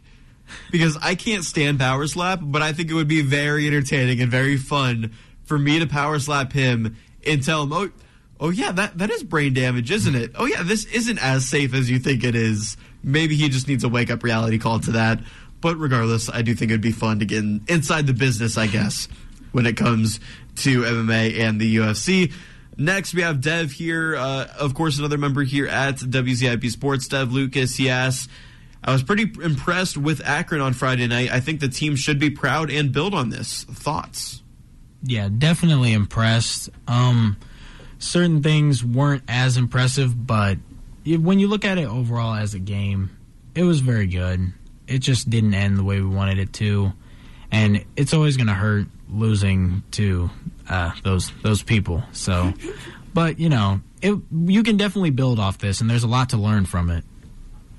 Yeah, I just hope it gives us that revenge that we're seeking. To go into the MAC tournament, and that we're fueled and we're ready. And we can learn from this game. Yeah, that's a good way to look at it. For me, I was always looking at it like this game was on the road. Our best scorer in Xavier Castaneda had the worst game of the season, and we still were able to take the Electric Chickens to overtime. That in itself is impressive, and that is something we can build on. But to your point, Lon, I mean, this could just be more motivation for us to beat them when we meet them in the MAC tournament. And all three of us see Akron beating Kent State in the second round of the MAC tournament. And I think that matchup is a given. I think it's an eventuality. I think it's going to happen in the second round. I think Kent State beats Northern Illinois, I believe, and then Akron beats Buffalo in that first round as well. So it should be a very entertaining game, and I think Akron can build on that loss against Kent State. Of course, Sammy Hunter playing strong right now as well. I really want to see him keep that up down the stretch as well into the MAC tournament up in Cleveland. Next, we go to Akron Echo. They say MAC tourney predictions by potential matchups. Round 1, Zips Buffalo. Semifinals, Zips KSU. And then finals, Zips Toledo. We kind of already broke this down in the first segment. If you missed it, head to Sports Power Talk Rewind, wherever you get your podcasts. The show should be up in just a couple of hours after today's show. But quickly, for Akron Echo, because they're such a supporter of the Akron area and of WZIP Sports, what are your thoughts on the first, second, and potential third-round matchup for Akron in the MAC tournament? So I think it's just going to be the Zips. You know, I want them to win the MAC championship, and like we said before, I do think it's going to be a final of Toledo versus Zips. Yeah, strongly agreed. I think the Zips at the end of the day will pull it out. It's not going to be an easy road there, but I think Akron has what it takes to finish strong this year. Yeah, I mean, I have the Zips blowing Buffalo out of the water in the first round. We play Buffalo very well. Then Zips, Kent State. I mean, it's going to be a very close game. I think the Zips will play with a lot of energy, a lot of emotion. They are going to get that win. And then with limited motivation, or not motivation, but I guess energy after that second round, that semifinal round, I see Akron falling to Toledo. Toledo has had our number all year long. I like Toledo to win both the men's and women's MAC tournament this season. We move on, though. We go to Jake Murnigo. He asks, do you see Shavkat Rakhmonov being a future welterweight champion? Of course, this more relating to Mitch and I. Definitely. I definitely see that. Welterweight's a very interesting division, and there's a lot of tough guys there, but I think he's among the toughest, and I can definitely see him winning a belt within the next 2 years. Yeah, I'd say within the next 2 years, certainly. I mean, his ceiling is getting a belt. His ceiling could even be getting 2 belts. A lot of people are high on him. Right now, he's 9th in the welterweight division. Of course, that's going to go up once these standings, refresh here. You have Kamaru Usman and Leon Edwards fighting for the belt on the next pay-per-view. And then you have guys like Colby Covington and Hamzat Shemaev up there in the rankings as well. I think Shavkat Rakhmonov would be a good contest against those guys.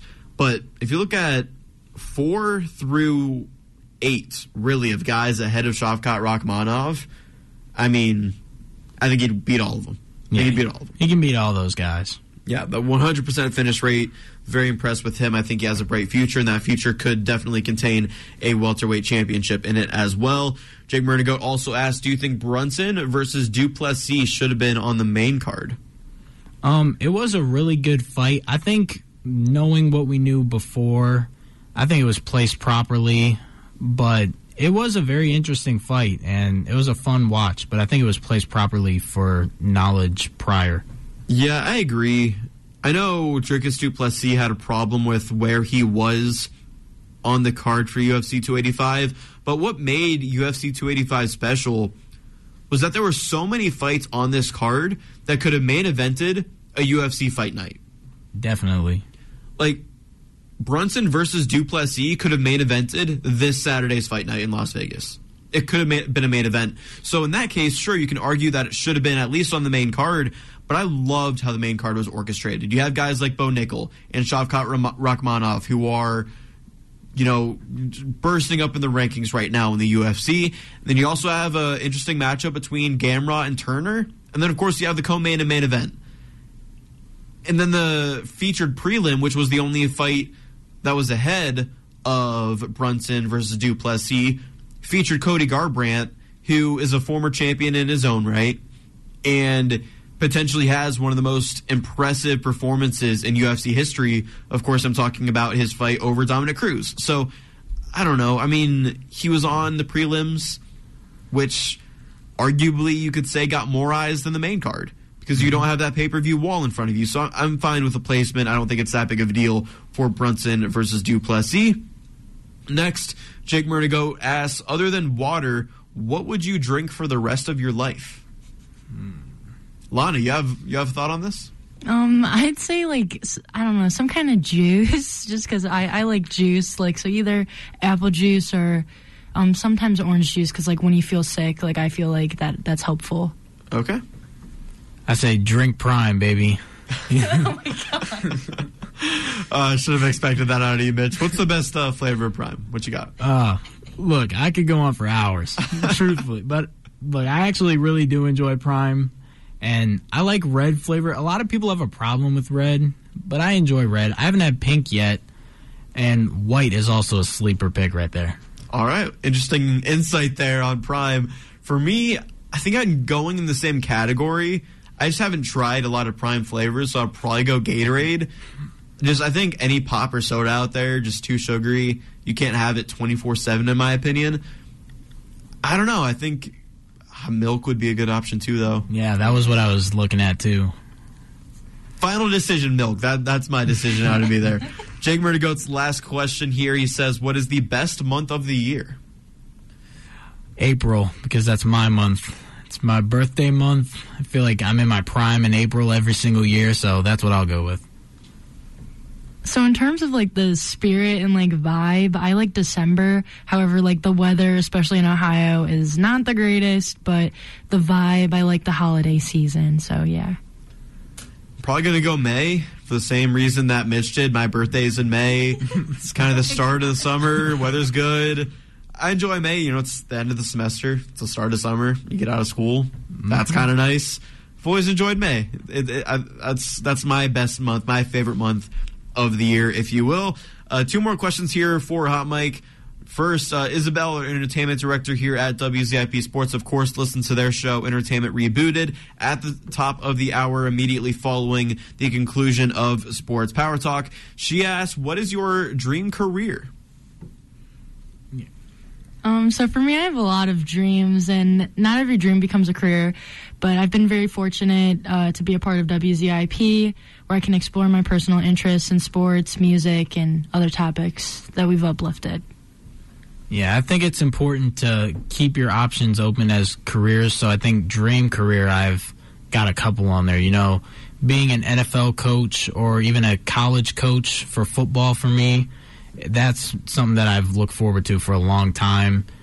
And also, I didn't have this dream previously to WZIP, but it's kind of introduced me to a passion for media and creating your own personality through media, like the Schmo for UFC and things like that. I think that'd be also something that would bring me a lot of happiness. So those are my 2.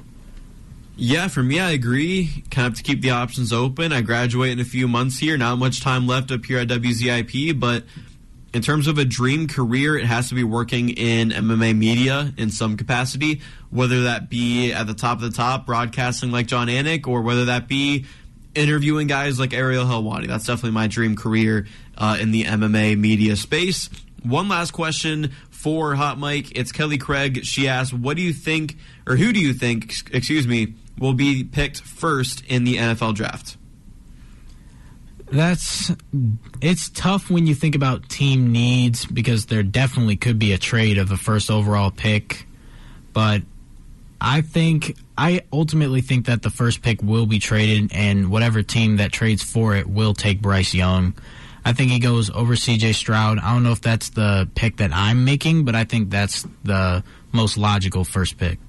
Okay. Lana, any insight on the first pick of the NFL draft? Yeah, I'm thinking it's going to be some quarterback, so, you know, C.J. Stroud is definitely up there, and yeah.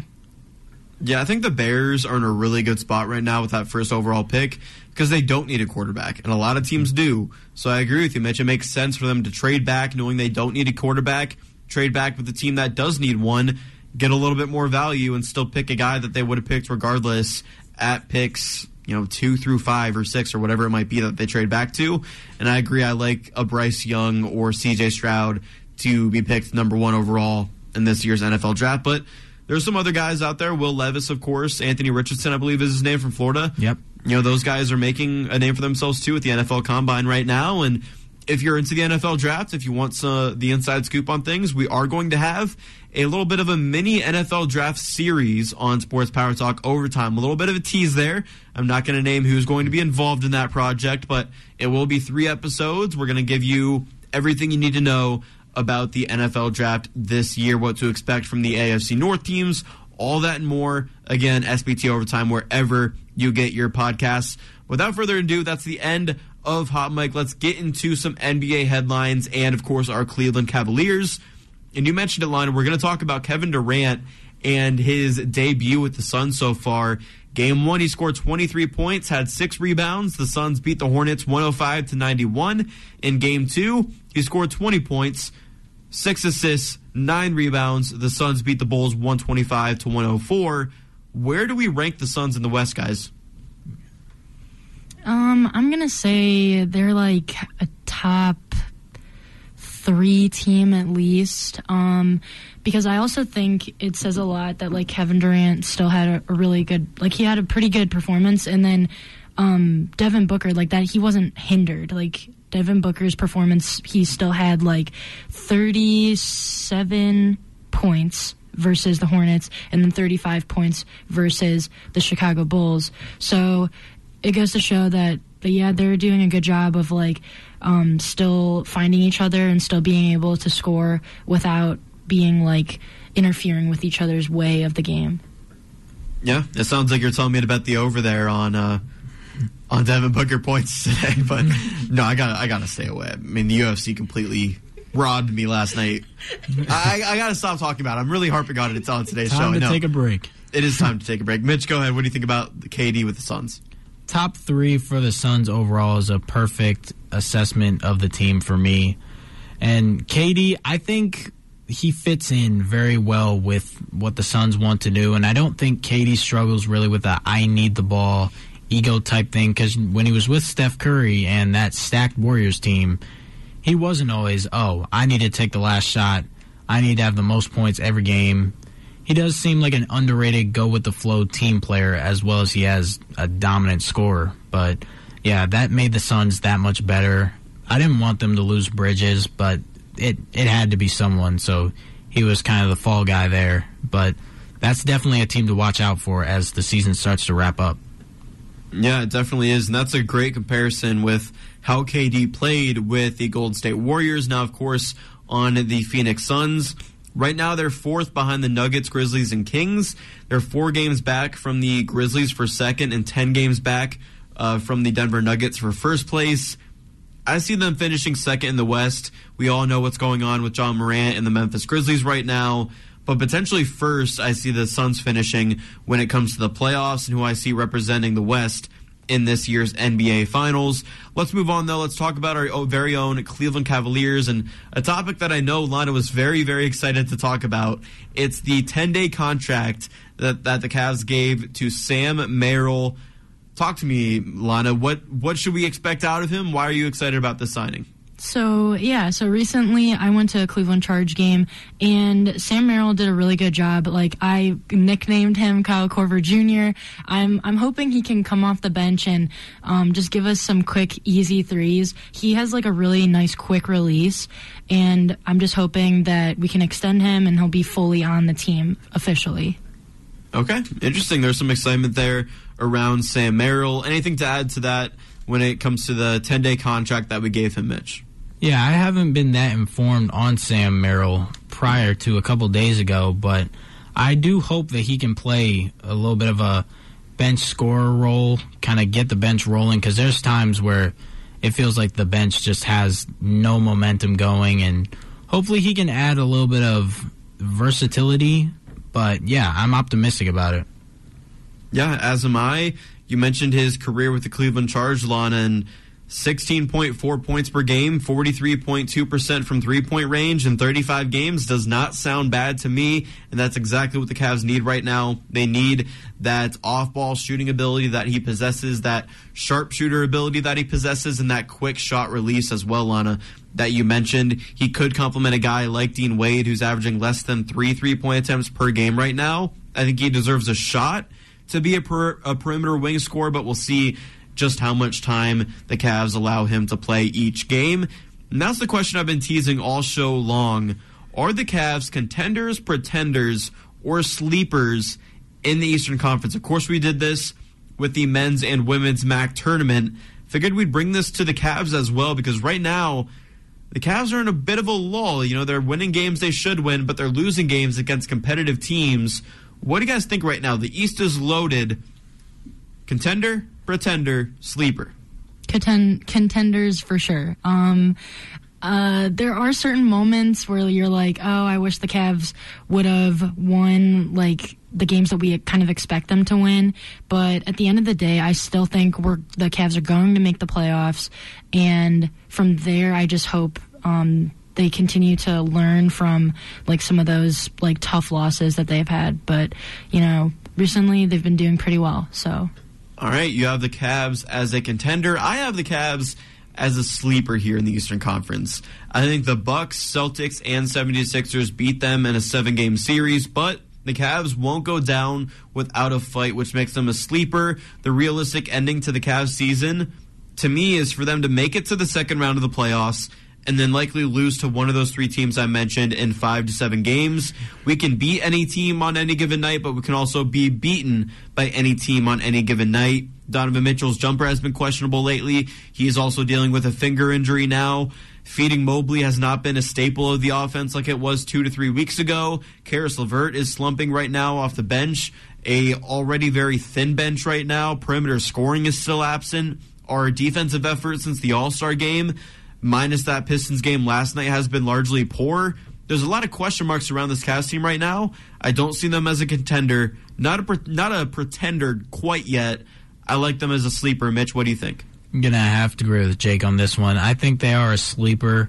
I think when the average fan thinks about the top teams in the East, I don't know if the Cavs come up on most people's lists as opposed to Celtics, Bucks, Sixers, and teams like that. But I do think that the Cavaliers hopefully are going to put it all together once the playoffs starts, and I think that's going to knock them into a new gear, because watching them win some of these top games against these really tough East teams, it's hard for me right now. And you want to see more consistency from guys like Evan Mobley.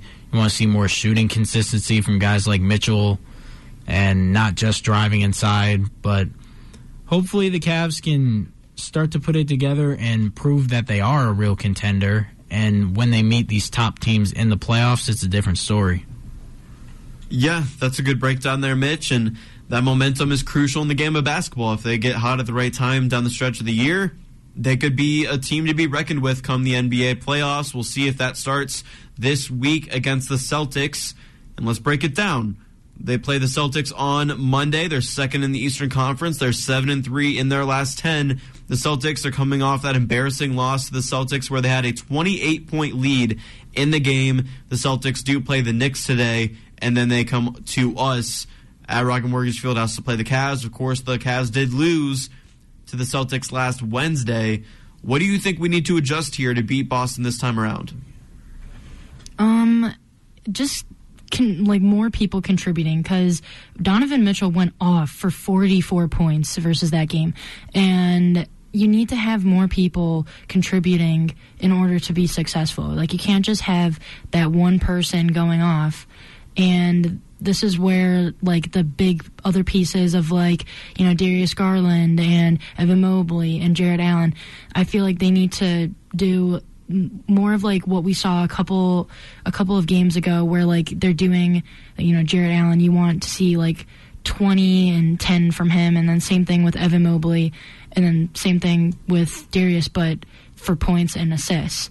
And then same thing, like, I want the bench to also be more consistent. Like, for Jetty, I want to see him, you know, do 15 points or maybe even 20 points coming off the bench. I mean, that would be a huge boost. And same thing with Karis LeVert, because he also can have those amazing nights where he's, like, coming off the bench and has, like, 40 points. So, like, I want to see more of that. And I think that we're hopefully going to see that going into this, because the Cavs were upset about, you know, losing to the Celtics over that that game that was definitely winnable, especially towards the end. Like, there was effort at the end that should have happened earlier.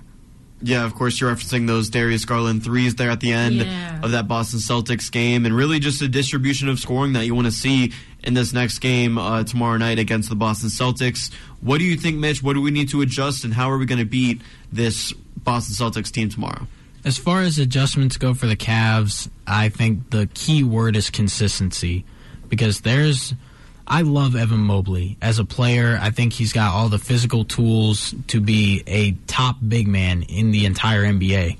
But he is just so inconsistent. And it's like he's either the focal point and he's dominant, or it's almost like he's not on the court, can't guard the other team's big man. I would love to see him even reach a happy medium where he's like, he's consistent, he's not blowing up, but he's not invisible. I would love that for him. I would love some scoring help for Mitchell, because it's either like Mitchell or Darius Garland every night, it feels like. And I want both of them to get help. I'm not talking about Jarrett Allen. I'm talking about some of the guys whose names aren't coming up as much, like Isaac Okoro or Karis LeVert, as mentioned earlier. I want those guys to find their rhythm as we go into playoffs, because that'll only help severely. And it's going to be interesting, but consistency and assistance, I think, those are two things that need to be watched. Yeah, those are good points there, Mitch. I think we need to not come out of the half slow. That third quarter against the Celtics was crucial. And then, of course, don't let a guy like Al Horford beat you. He beat us up in that last matchup against the Celtics. And then, of course, two other matchups this week. The Cavs play the eventual 2022 NBA champion, the Miami Heat. We, of course, know that they're not going to be the eventual 2022 NBA champions, but we're not going to want to be around this station this week if the Cavs go 0-2 against Miami. Logan Congrove will be unbearable to be around. And you know more than I do, Mitch. She's going to be unbearable to be around. You got to watch your back when the Heat beat anyone, but especially the Cavs. It's going to be a nightmare. Yes, it will be a nightmare if the Heat get it done against the Cavs, especially in back-to-back games, but it'll be the opposite if the Cavs beat the Heat in back-to-back games. Very interesting stakes there as it relates to WZIP Sports. That's going to do it for the March 5th edition of Sports Power Talk. We talked a lot about Zips basketball and even some football in there as well. And we even touched on some of the headlines in the UFC, NBA, and so much more. Any last thoughts on today's show? I feel like it was a really good show for the home teams. Got a lot of confidence boosters if they're listening, but it's been great. It's been a lot of fun today, and I'm just happy with it. I agree. Go Zips, go Cavs, and go Guardians for the spring training. Yes, as always, go Zips. We'll be supporting them, both the men's and women's basketball team's journey to Cleveland to play in the MAC tournament. Your number one source for news and updates surrounding the tournament is going to be WZIP Sports. There simply isn't a better time to be listening to the station this week, as we'll have live call-in updates from Rocket Mortgage Fieldhouse in Cleveland, and we'll also keep you updated on Twitter as well at WZIP Sports. Joining me on today's show were Mitch Bates and Boom Boom Pow. It's Lana Tsao. Was that a little better? Yes. All right, there we go. My name is Jake Murrin. Thanks for tuning into this edition of Sports Power Talk. And until we do it all again next Sunday, be kind to one another. Akron and SBT will be back same time and place next week on 88.1 WZIP.